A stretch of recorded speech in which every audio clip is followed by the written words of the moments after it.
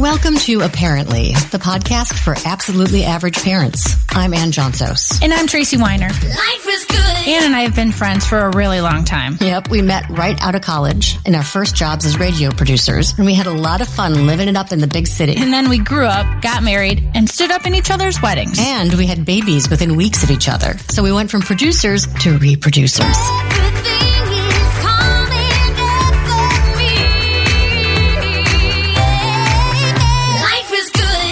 Which brings us to this podcast. We want to talk about topics that interest us and you. And let's be honest, this year, there's no shortage of stuff to cover. We're average, not experts. So we'll tackle these topics with people who know what they're doing. Yeah, we'll get the experts. And I fully expect to embarrass myself along the way. Yeah, I'm pretty sure we already have. So welcome to Apparently. Life is good. Apparently, our days of being blissfully ignorant parents of tweens and teens are numbered, Ann. And the cold hard facts are staring us in the face. That sounds pretty ominous, Tracy. Our kids are growing up, and soon we're going to watch them fly the coop, leave the house, and hopefully head off to college. Fingers crossed. And arguably, this will be the biggest financial decision or decisions with multiple kids we'll ever have to make as a family about where our kids are going to go to college. I recently learned that the College Board keeps track of data that families pay for tuition and room and board for in-state students, both at public four-year universities and at private colleges. And in the last 20 years, get ready for this, the price has risen 70% at public universities and only 21% at private colleges. Wait. That's crazy. But why such a big difference? Is that because, and I speak from experience, is that because private colleges cost way too much to begin with? Miss Yelly? I don't know, but I do call into question, given the last year with coronavirus, I feel like it's even more complicated because that's just an obscene amount of money and a big expense for all of the families. Yeah. And so our oldest kids are freshmen, or as they like to be called now, first years.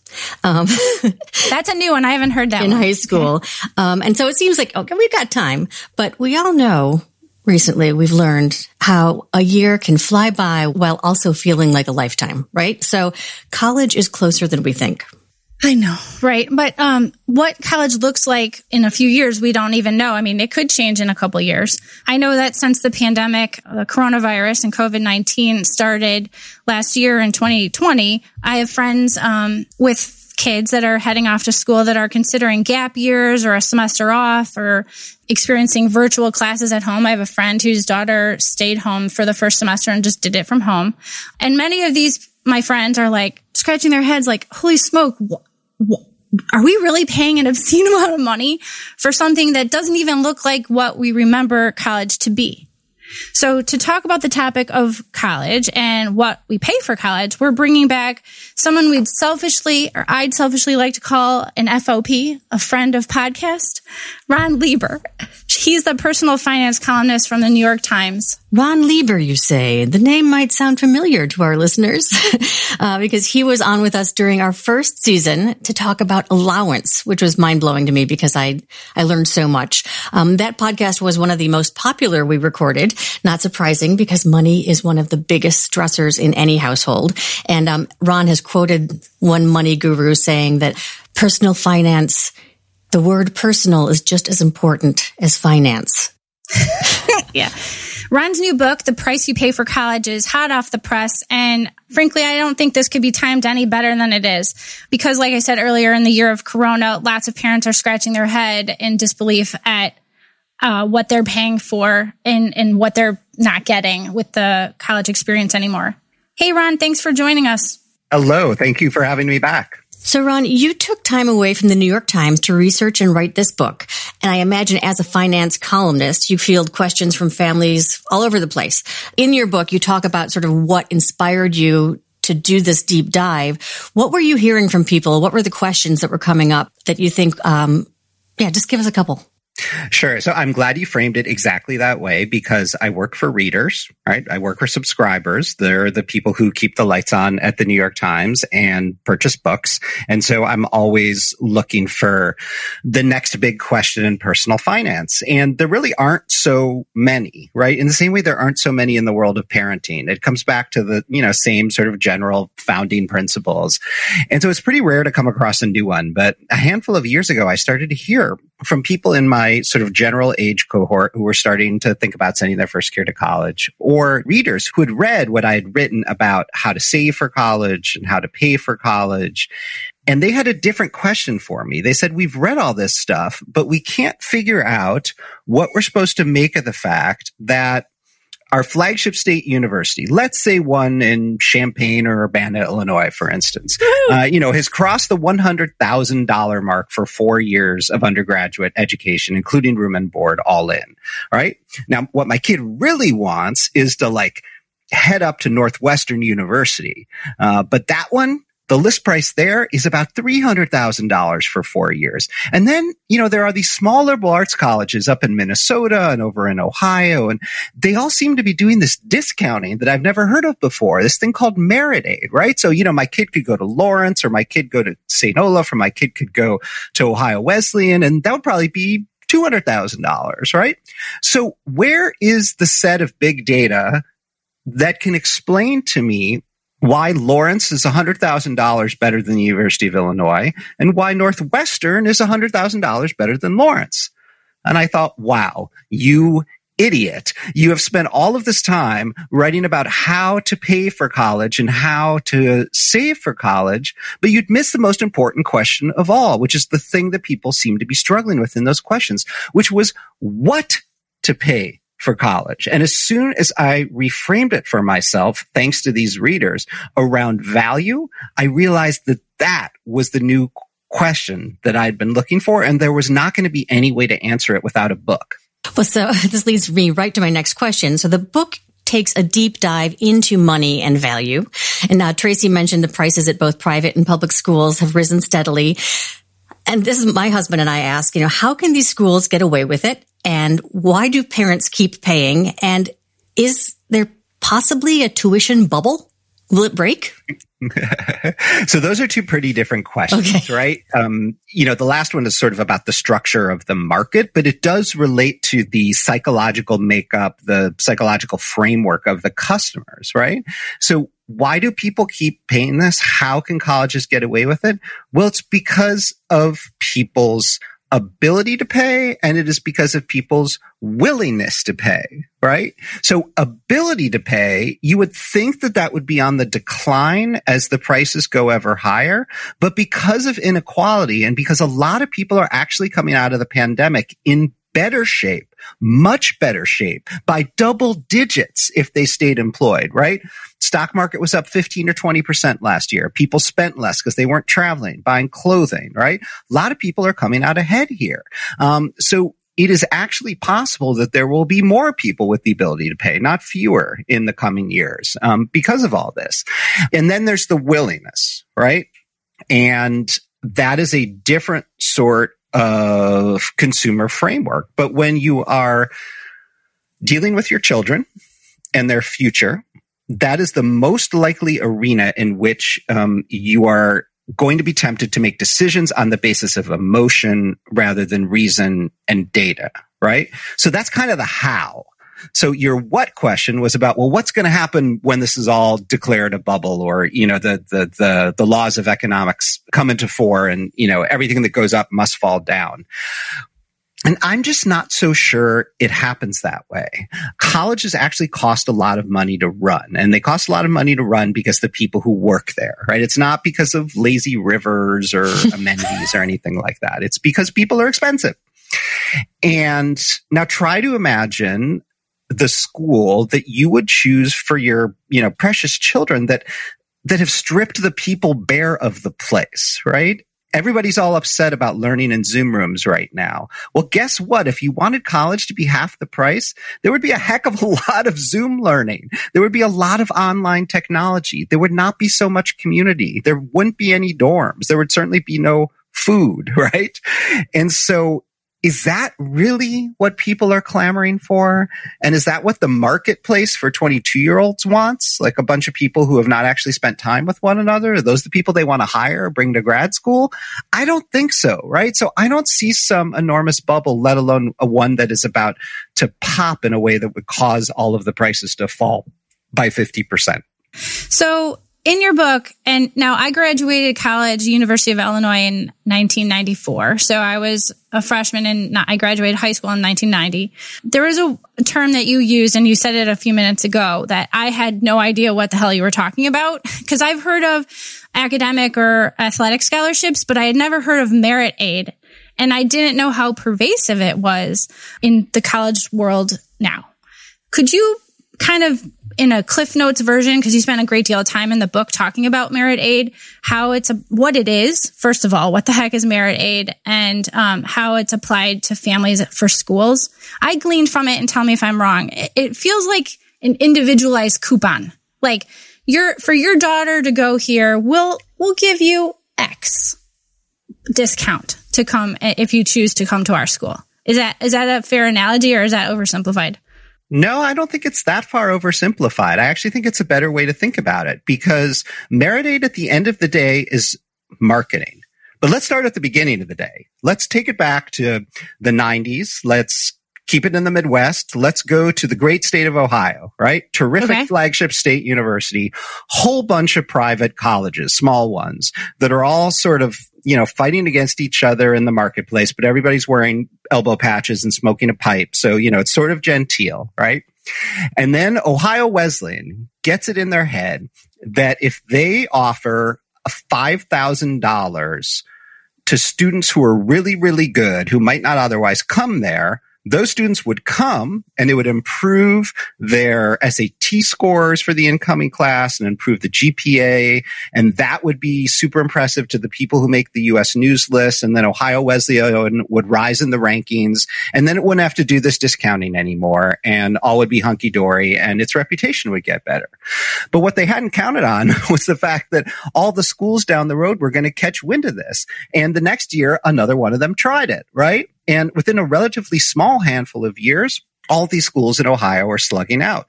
And so, it goes farther and farther up the food chain where Ohio Wesleyan does it, and then Denison feels like it needs to do it too. And Denison does it, and it steals kids from Kenyon. And so Kenyon sort of reluctantly backs into it, and they're grabbing kids from Oberlin and Case Western, and pretty soon everybody is discounting in the state of Ohio.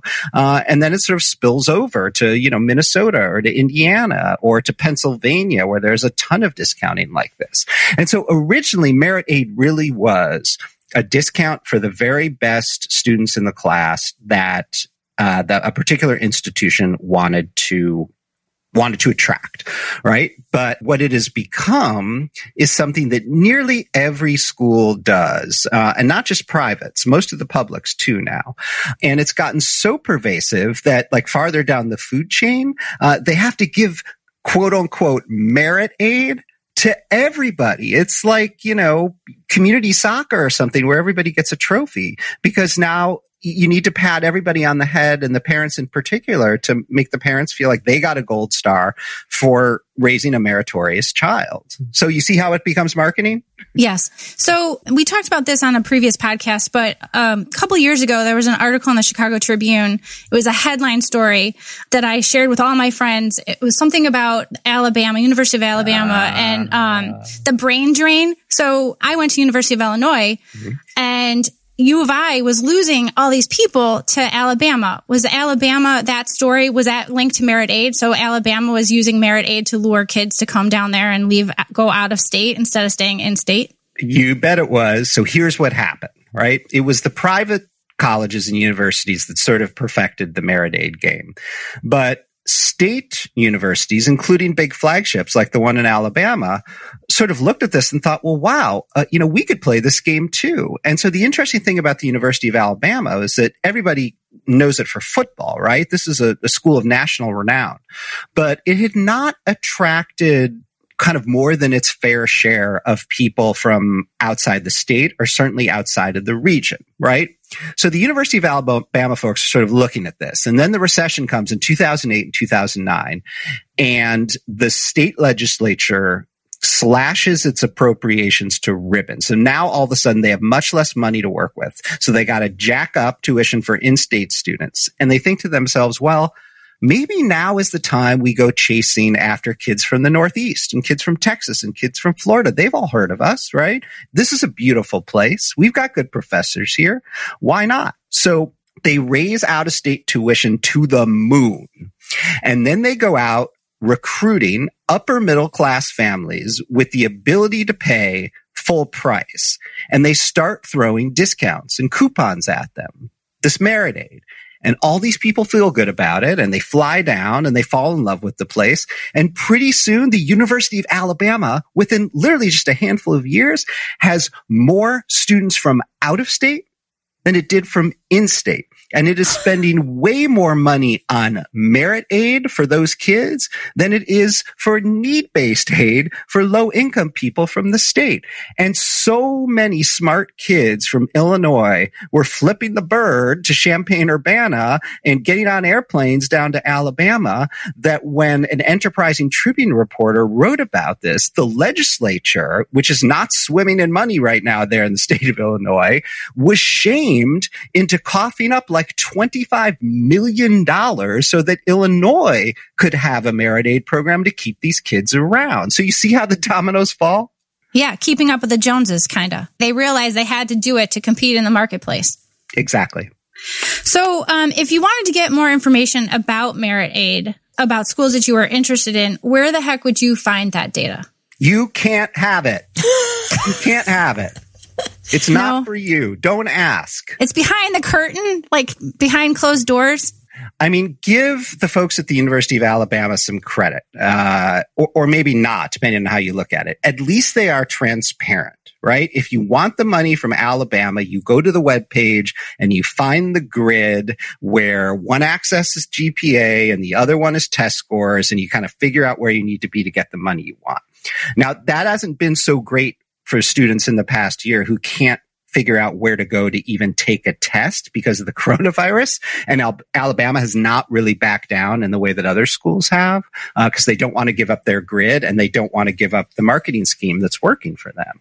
But at least they are transparent. Lake Forest College is transparent in this way. Wabash in Indiana is transparent in this way.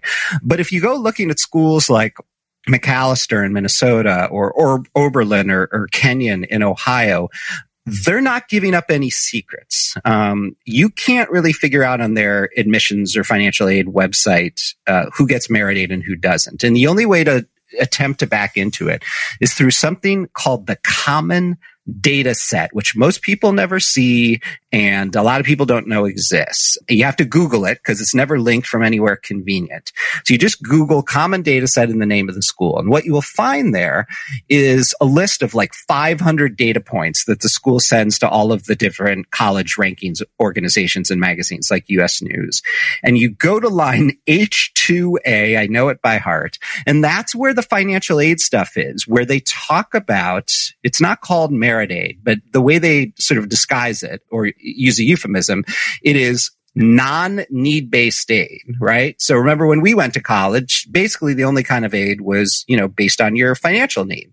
So that all still exists, but merit aid is a whole different category. And merit aid has nothing to do with financial need and everything to do with who you are and what you've done. So you look for that non-need-based aid and you can figure out what percentage of the class got it, how much they got on average. And then in a different part of the common data set, you can figure out what sort of GPA and test scores would you need as an applicant to be in the top 25% of the class. So if 25% of the class is getting merit aid, then you kind of know what marks you need to hit to be in contention. But schools do not make this easy, and it is not in their interest to make it easy. Right. That the college data set, I was Googling that over the weekend, a bunch of schools just to see, look at H2. I went right to those charts and graphs to see it. So I didn't even know that existed. So I definitely suggest everyone go and start Googling a couple of schools that their kids are looking into. It's very interesting information. Ron, this is a side note, but when I applied, I did either early action or early decision. I think it was early action, to get in early because I wanted to go to Yale. If a kid chooses that, and then therefore is kind of a handshake commitment saying, if you let me in December, you're my choice. Does merit aid get cut off? Like, could Yale say, well, you're committed, man. I'm not going to offer you anything. So Yale and the 40 or 50 roughly most selective colleges and universities in the country do not offer merit aid. Oh. Of course not.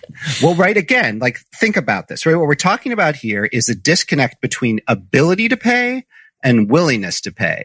And the people who get into Yale have the willingness to pay. Yale does not have a market problem. There are a number of people who get into Yale who have an ability problem, but because Yale is a really rich institution, the people who have ability problems get their full demonstrated financial need met by the school. So you've got to kind of go down the food chain of selectivity roughly to the spot where you hit Tulane, Northeastern, USC, Macalester, Oberlin, Occidental, schools like that. Really great schools, but not like tippy top of the heap.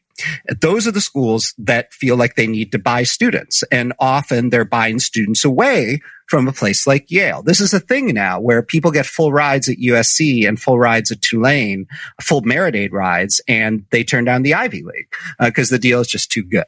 But to get to the crux of your question, I mean, there are two ways to think about it, right? I guess it depends on how you're feeling financially, right? Because if money is a factor, then you need to think about, well, am I at a school that offers merit aid? And if you're applying to a Yale, it doesn't, right? And if it guarantees to meet your full financial need, you can be reasonably confident that you're going to get a like B+ financial aid package. I did. But you won't have to, you won't have anything to compare it to. If you apply regular decision and you run the table, right, and you get into Harvard, Yale, and Princeton, then you can do a little maneuvering, try and get a little more money, right?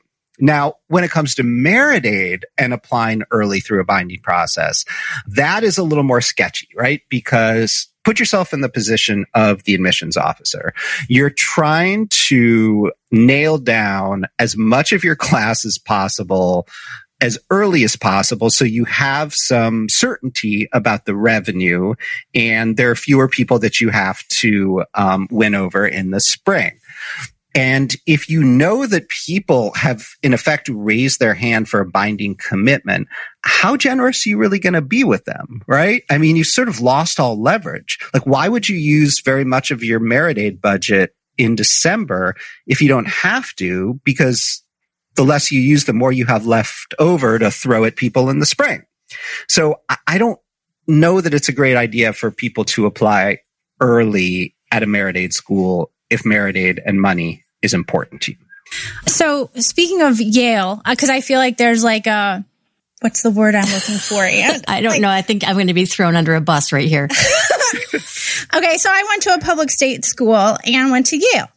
I feel like when parents are thinking about college, there's like a badge of honor or like a lot of emotion wrapped into like, it's a braggy thing to say sometimes where your kids are going off to school. And you spent some time in your book talking about some of the emotions that are involved with selecting schools for your kids, with your kids. And you talked about fear, guilt, and snobbery. Do you think that schools actually use that to their advantage?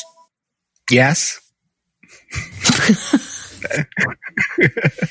I mean, where do we even start, right? Fear that your kid will fall down the social class ladder if they don't go to the name brand institution that has the shiny new career center, right? I mean, think about how that could be used to manipulate you emotionally. Guilt that you didn't save enough. Guilt that you didn't earn enough. Guilt that you're not doing what your parents did for you. Guilt that the system has changed entirely and you did not figure it out in time or figure out how to beat the system. Guilt, right? And then the quote unquote award letter arrives from financial aid, and it's chock full with suggestions that you may interpret as orders, right, via the expected family contribution and the great expectations of our federal government through the financial aid forms, that people would just do whatever they are told, what is expected of them to contribute to their family's education, right? You get these award letters that tell you that you should be borrowing, and not just the kid, but the parents should be borrowing. And like, that's how they, meet your demonstrated need. And you will feel guilty if you don't, if your kid wants to go to the more expensive place. Now, maybe you are made of extra strong stuff, but this is a pivotal moment. Your child will have strong feelings.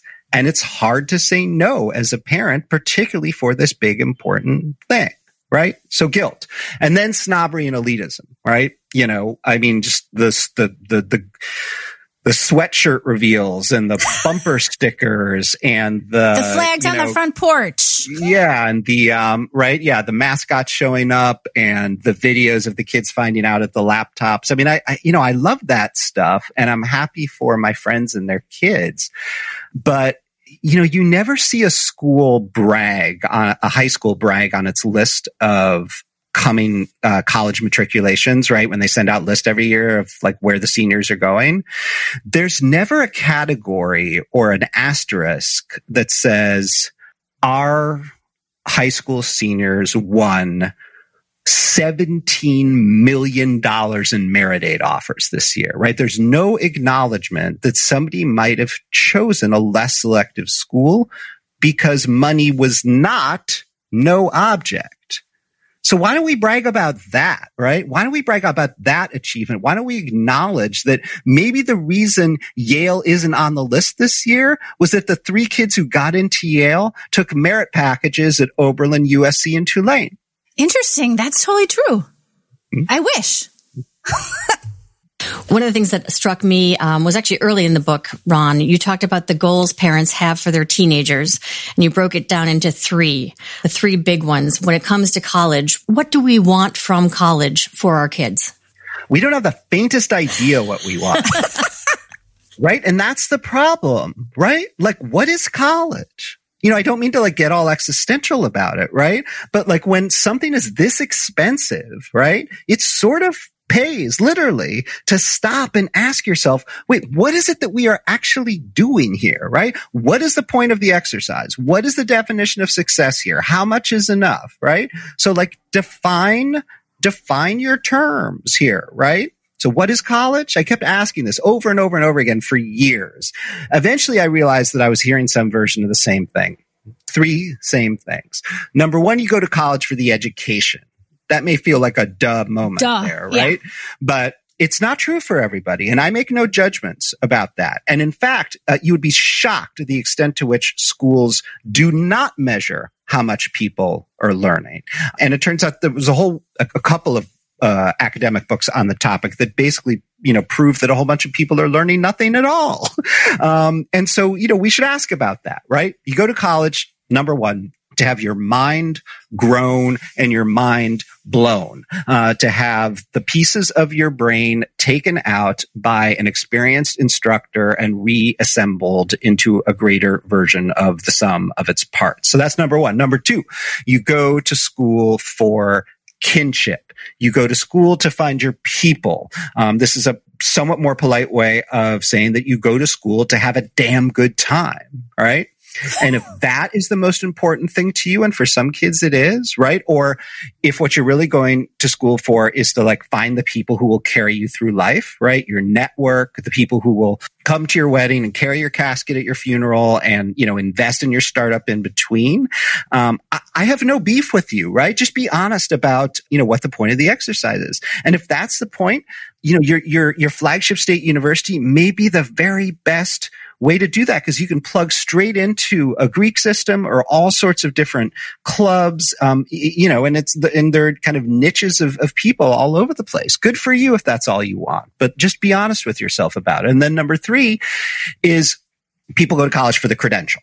And maybe if you're from a working class or low income background, maybe you're the first person in your family to go and you want to grasp hold of the middle class and, hang on to that ladder, that rung of the ladder for dear life, right? So you're trying to get the nursing degree or pass your CPA exam or become a teacher, something like that. And then other people go to get a gold-plated credential, right? So I don't know about you, Ms. Yaley here, right? But, I went to a pretty fancy undergraduate institution as well. And, my parents had done okay for themselves, but our family fell on pretty hard times financially, relatively, like during middle school and high school.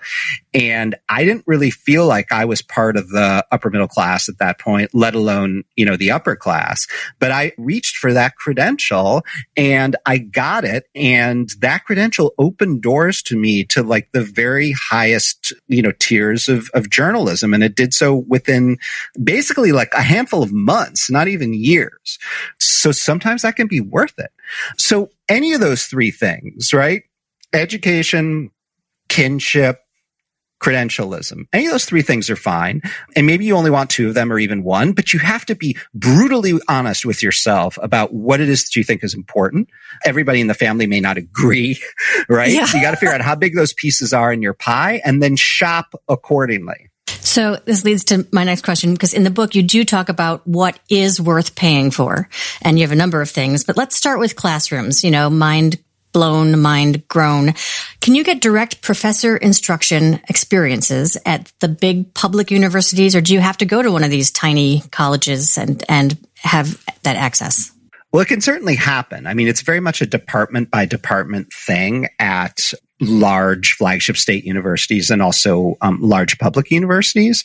So, the question you want to ask, if this is important to you, is try to figure out what percentage of time a student will be inside a classroom that has more than 100 people in it.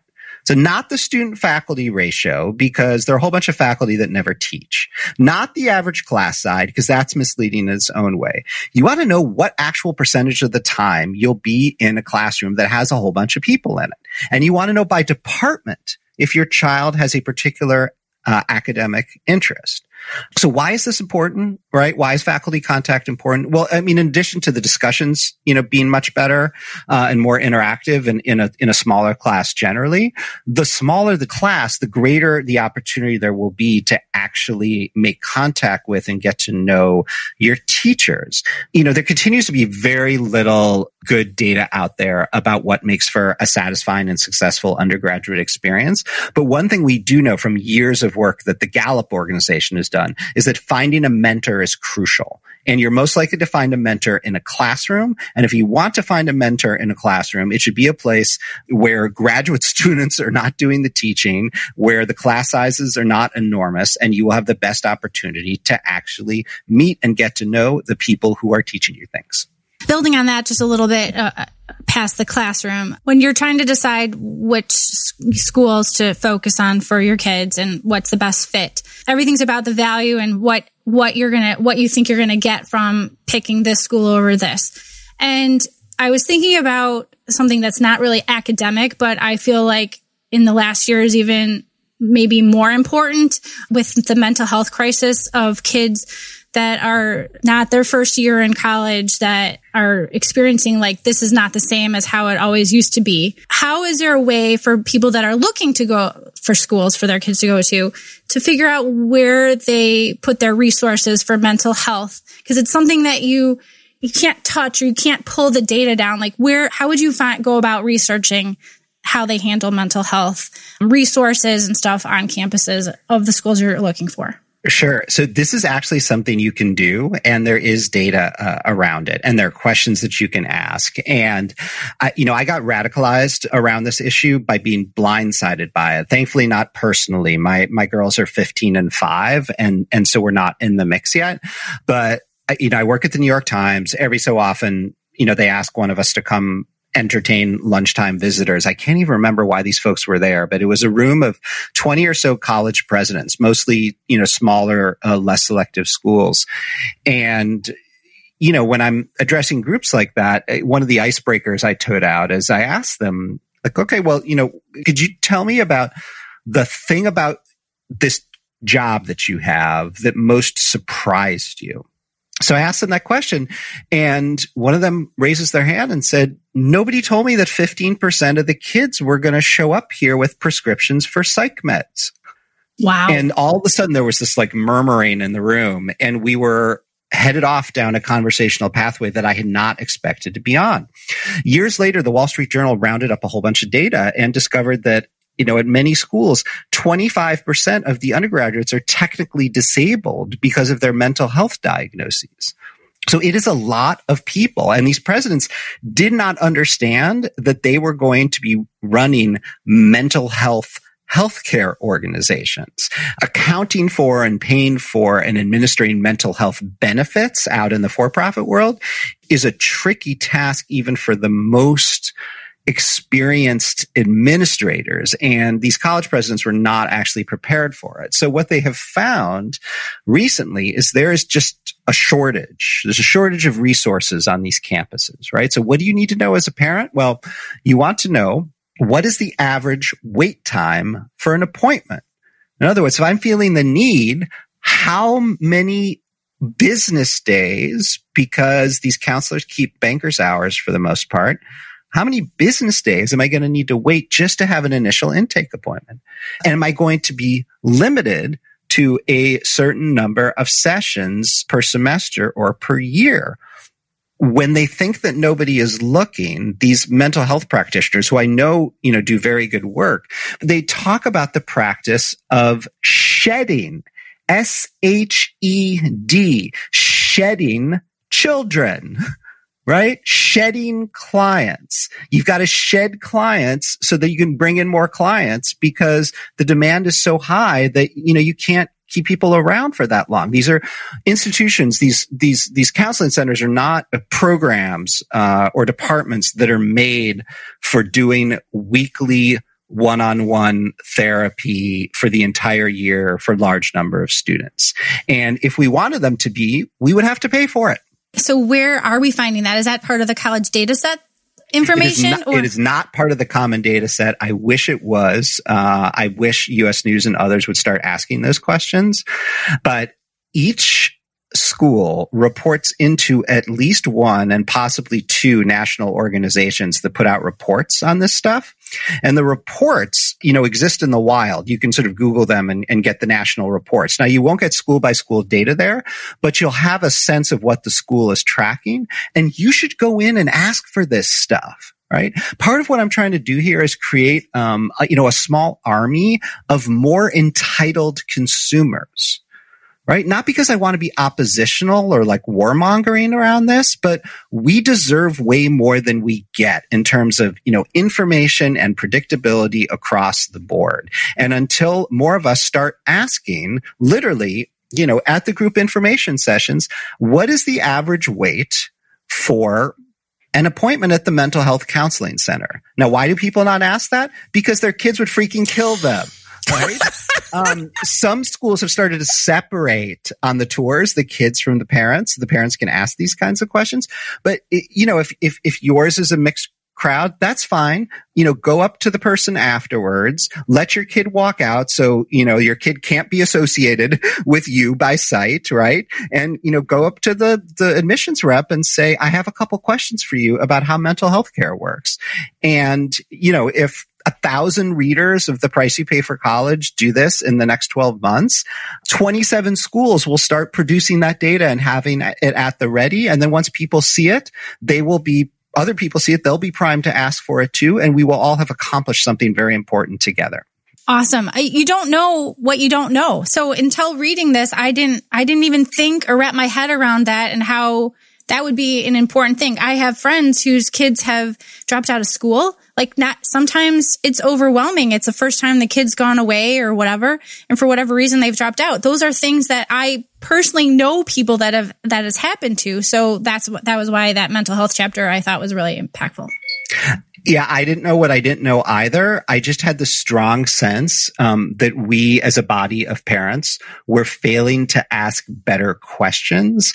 And if nothing else, I am a professional asker of inconvenient questions. That's what I do at the New York Times all day, is just, kind of get in the faces, particularly of for-profit entities, but also just like random readers and, real people, and just say, look, I'm here to ask you about the hard stuff, right? Money equals feelings, right? So we're not just going to talk about money. We're going to talk about feelings. And once we get at least a little bit more comfortable with doing that, then maybe we can make some progress on asking better questions. So you also mentioned the career counseling centers, and you mentioned this at the top of the podcast. How can we evaluate the level of support for career counseling at each school? It's hard. I think there is a generalized understanding at all of these schools that the career counseling, on average, the undergraduate career counseling was something close to abysmal a couple of decades ago. And, they were essentially order takers for whatever large employer, wanted to show up on campus and do interviews. They were sort of event planners for them. And there might be one or two people around who kind of administered Myers-Briggs personality tests, and then would suggest that you should be a librarian or a computer programmer. And that was it. And they maintained some paper books that you could page through. Now they're doing all sorts of stuff, right? So here are some things that you might want to look for. Does the school guarantee that you will get an internship? I mean, that's a bold statement, but if a school can do that, it means that they have tentacles plugged way deep into the alumni community and way deep into the local geography, and they are hustling.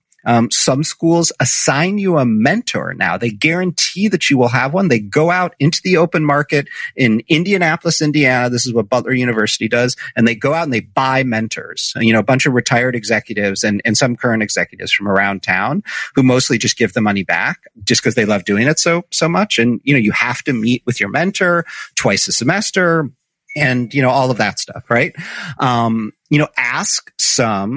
Ask some inconvenient questions if you're thinking about going to schools like Grinnell College in Grinnell, Iowa, or Lawrence University up in Wisconsin. Because if you want to do internships during the school year, or you're hoping that interesting people will come and talk about their interesting jobs, they're much more likely to do it if your school is close to an airport or close to a city, right? And so if the credential is important to you and what the credential will mean in the marketplace, you have to think all right, am I really going to pay $75,000 a year to go to school in a place where not a lot of interesting people come to visit, or where it's hard to have an internship? So these are some of the things that you can ask. I wanted to touch a little bit on something that you bring up in The Price You Pay for College, which is gap years. I think with the last year unfolding, some families have given some very serious thought to gap years because school wasn't going to look like they remembered it or expected it from when they were at school. Can you flesh out your research on gap years? I can. The research only goes back 35 years or something like that, to when I was growing up in Chicago. And my best friend, Colin, and I both applied to college, early decision, at the same time. We both got in at the same day, and he decided he wasn't going to go. And I'm like, what are you talking about? How come you didn't tell me this, right? And he had gotten wind of the idea that there were, a handful of renegade teenagers out there who decided to do what in fact goes on and is regularized in many other richer countries around the world, which is that somebody goes and does something else for a year or two before they go to university, and maybe it's national service, maybe it's doing time in the military, or maybe it's just working for a while and saving some money and doing a little traveling. And so he took 2 years off before he joined me at college, and he shot the lights out as a 20-year-old first year in a way that I could not have imagined doing at age 18. And so we wrote a book about it called Taking Time Off.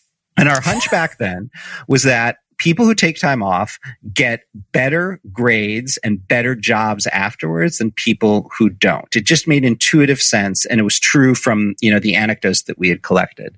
Thankfully, real live academics with PhDs that I don't have actually done the homework in the decades since, and they've totally proved the point about better grades. And, it only makes sense, right, with a year or two of maturity that you would do better and have your head screwed on straighter in the classroom. And the better job stuff, continues to be anecdotal, but also common sense, right? Because if you think about who would you hire if you've got like a stack of 22-year-olds on one side and then the 23-year-old over here who was, a postal carrier on the southwest side of Chicago in a temp job for 9 months and learned all about his or her neighbors, wandering around the south side, and then took half the earnings and spent it to go learn Swahili in Africa, and then came back, and went to Illinois State. Right? Just think about how much more successful and interesting, that student is going to be. So yes, gap years. And obviously, given what's gone on in the last year, and with more people now being forced to ask questions about value, right? The three things we talked about before, right? Education, kinship, credential. Two of those things have been stripped bare from the experience because the education isn't as good in a bunch of Zoom rooms, and the kinship is gone if you're not on campus, or if you can't drink and hook up anymore, right? Or go out for coffee after class, or go to group meetings. So the only thing that's left is the credential, right? So you're really going to pay $75,000 for that? It seems kind of insane. It seems insane to pay $20,000 or $25,000 for it, at Wisconsin Whitewater or Purdue or Iowa State. It seems bonkers, frankly. Like, go do something else. All right. So one other thing you brought up in the book, you sort of called them money-saving hacks, but you also debunked them. Community college. Doing a couple years at community college, you cited a research study in 2016 of more than 700,000 students who started community college in 2007 and found that just 14% of them transferred to a 4-year school and graduated within 6 years. You suggest talking to your community college. Tracy and I have talked about this, My husband says it. Yeah, get your prereqs out of the way and then finish off somewhere fancy. But that's not necessarily the case. Well, all my readers are above average. My readers of the New York Times are above average, and my readers of The Price You Pay for College are going to be above average by the time I'm done with them. But part of what I'm trying to do in citing that research is not so much like debunk the idea that community college is great, because it is great for lots of people. I want to debunk the notion that it's an easy hack, because it is not an easy hack. And most hacks, in fact, are not easy. You have to be sort of rangy and wise and, sort of maneuver, right? And there's a lot of maneuvering that's involved with community college in order to be sure you will get in there and get out of there in 2 years and get to your intended destination. You need to start with the intended destination in mind, and you need to have two grown-ups by your side, like preferably you're sleeping at the foot of their beds, frankly, right? You need an admissions counselor at your intended destination who will literally push the requirements into your brain every 6 weeks to remind you of what you need to do to end up at that place, both in terms of the grades and the prerequisites, so that when you get to that place, you can get out of that place in 2 years, right? Because if it takes 5 years or 7, then you're not saving any money. At the community college, same thing, except in reverse. You want a counselor who's going to make sure that you get into the classes that you need, preferably with the instructors who are best, to get you both smart enough and have the right things on your transcript so you can, in fact, get out of there in 2 years and get to your intended destination. And that's hard. It's not easy. And if you go in there like without a head of steam or a plan, it'll take 3.5 years to like get the prerequisites, and then maybe some of them will be wrong. And then it'll take 3 more years at the state university. And then you won't have really saved any money, and you'll have lost a bunch of time in the workplace. That was something that you, one example you gave was about like the 12 to 16 classes that students need to take to finish at the community college, and how if everyone's doing that, they fill up really quick. And I was like, oh my gosh, that totally makes sense. And you just don't, you're like, oh yeah, I'm going to go over to COD and I'm going to just take these classes and it's going to be fine. And then I'm going to go off to U of I or whatever. And that it's not quite that simple. And so reading that, I was like, okay, so I actually I had my husband read that part because he's the one that was saying, maybe the kids should just go off to the community college for a little bit and get it all done. We'll save money. And so that whole chapter was very, very educational. Yeah. I mean, remember, they'll be living at home too, presumably, right? So you'll still be paying for their room and board, their board for sure. Yeah. And, I guess the way I want people to think about it is, it's not like just waltzing your way into, an easy, cheaper option. It's more like trying to get Beyonce tickets at Ticketmaster at 10 in the morning on the appointed drop day. It's like trying to get a vaccine slot for the coronavirus, right? You need to be wily and smart and prepared and like watching everything. And you need to be like brutally determined to make it work. You want to be in the 14%. And I want all my readers to be in the 14%. I used to stand in line at the Dominick's for the Ticketmaster for Dave Matthews tickets. Like you had to go really early and you had to be prepared and have a plan. So I'm old enough to have done it at Rose Records for Journey. Oh my God. So Ron, another thing you talked about was like the notion of skipping college altogether. And you cited a study in 2019, average college graduates with no graduate degree earned $78,000 per year, $33,000 more than someone with just a high school diploma. Over the years, does that add up and make sense? It does add up. I mean, here's what's happening now is that the people without college degrees are actually falling farther behind. As more and more people earn college degrees, it's not that what the so-called wage premium is increasing because of movement at the top end. It's because the people at the bottom end are struggling, and they've definitely struggled even more in the past year on average. If you have a college degree, you were more likely to retain your job in this particular economic hurricane. So, it does add up to, a seven-figure amount over time. And I think that's important, right? We all want to earn enough money to make a living, and many, if not most, parents want their kids to do at least as well, or, preferably surpass them economically.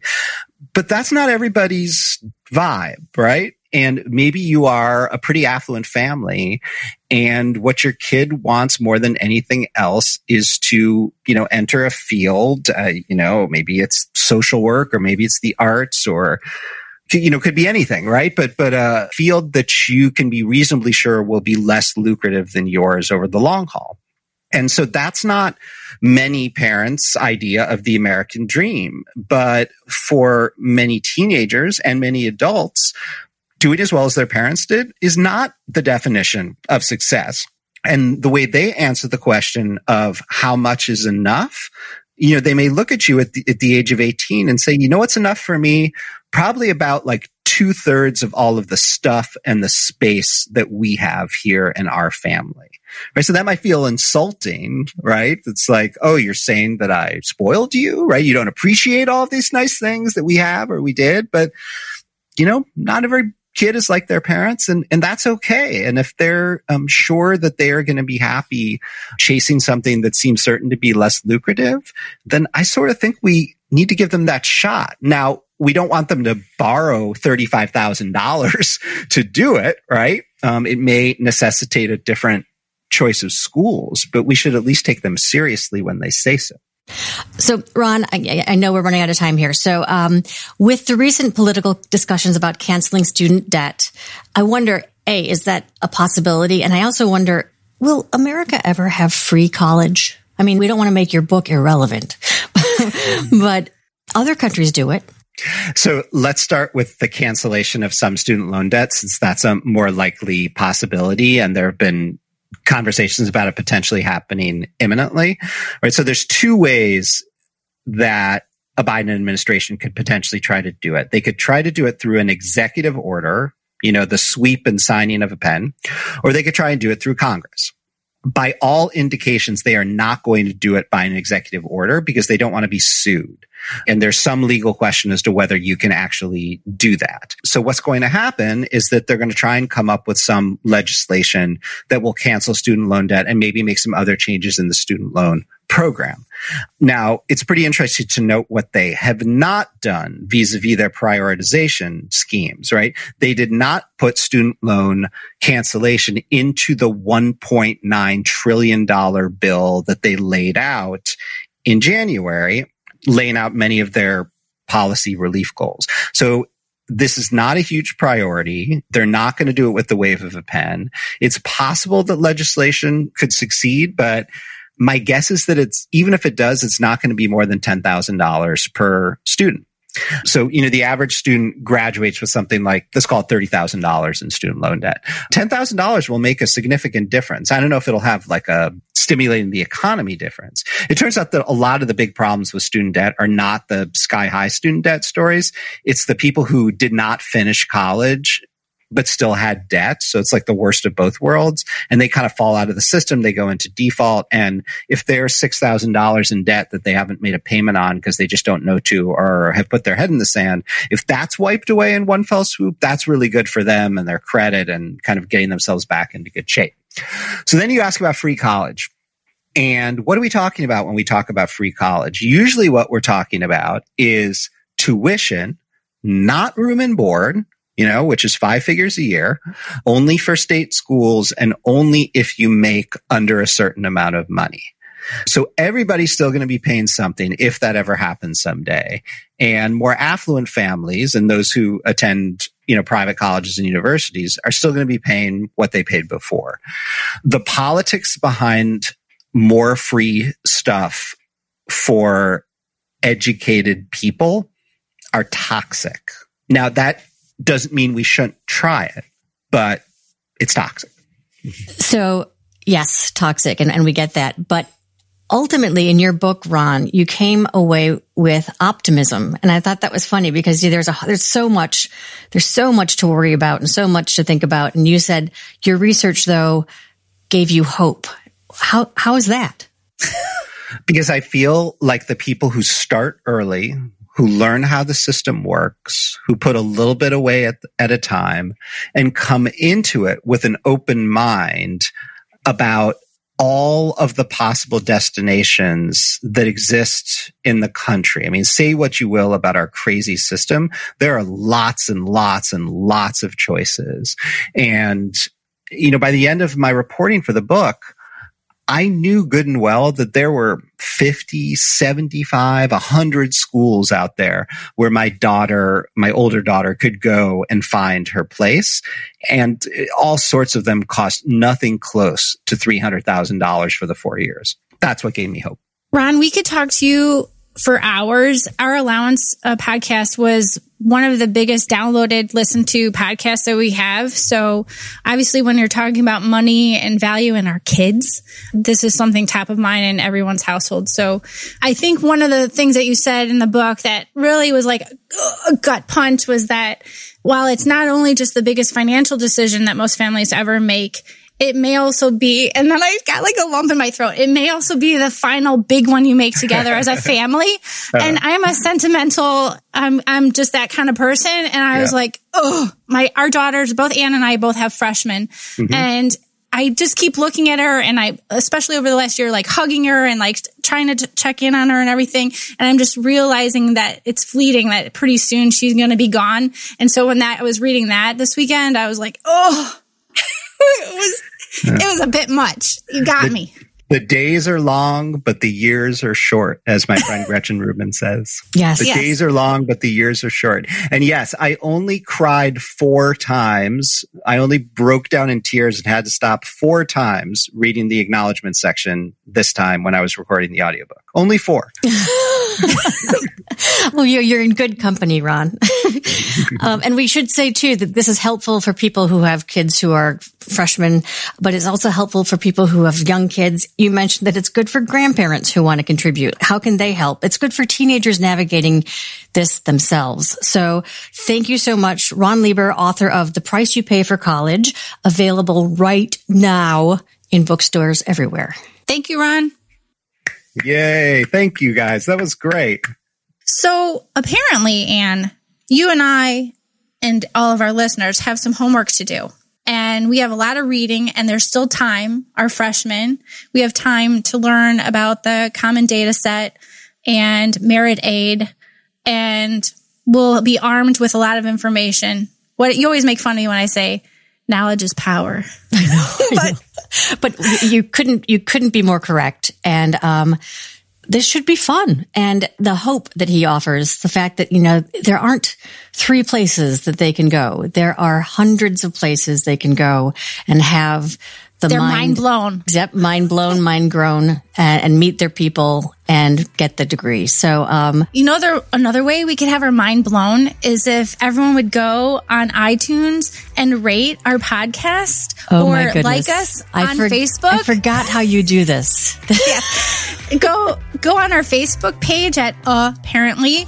Share our podcast with your friends and like us on Facebook. Follow us there. We try to update the Facebook page as much as possible. And we'd love to hear from you either from the Facebook page or from apparentlypodcast@gmail.com. Yes. So do let us know what you want to hear because we are back in business. So Happy New Year, everyone. This is a WGN Plus podcast. I'm Ann Johnsos. And I'm Tracy Weiner. Thanks for listening to Apparently.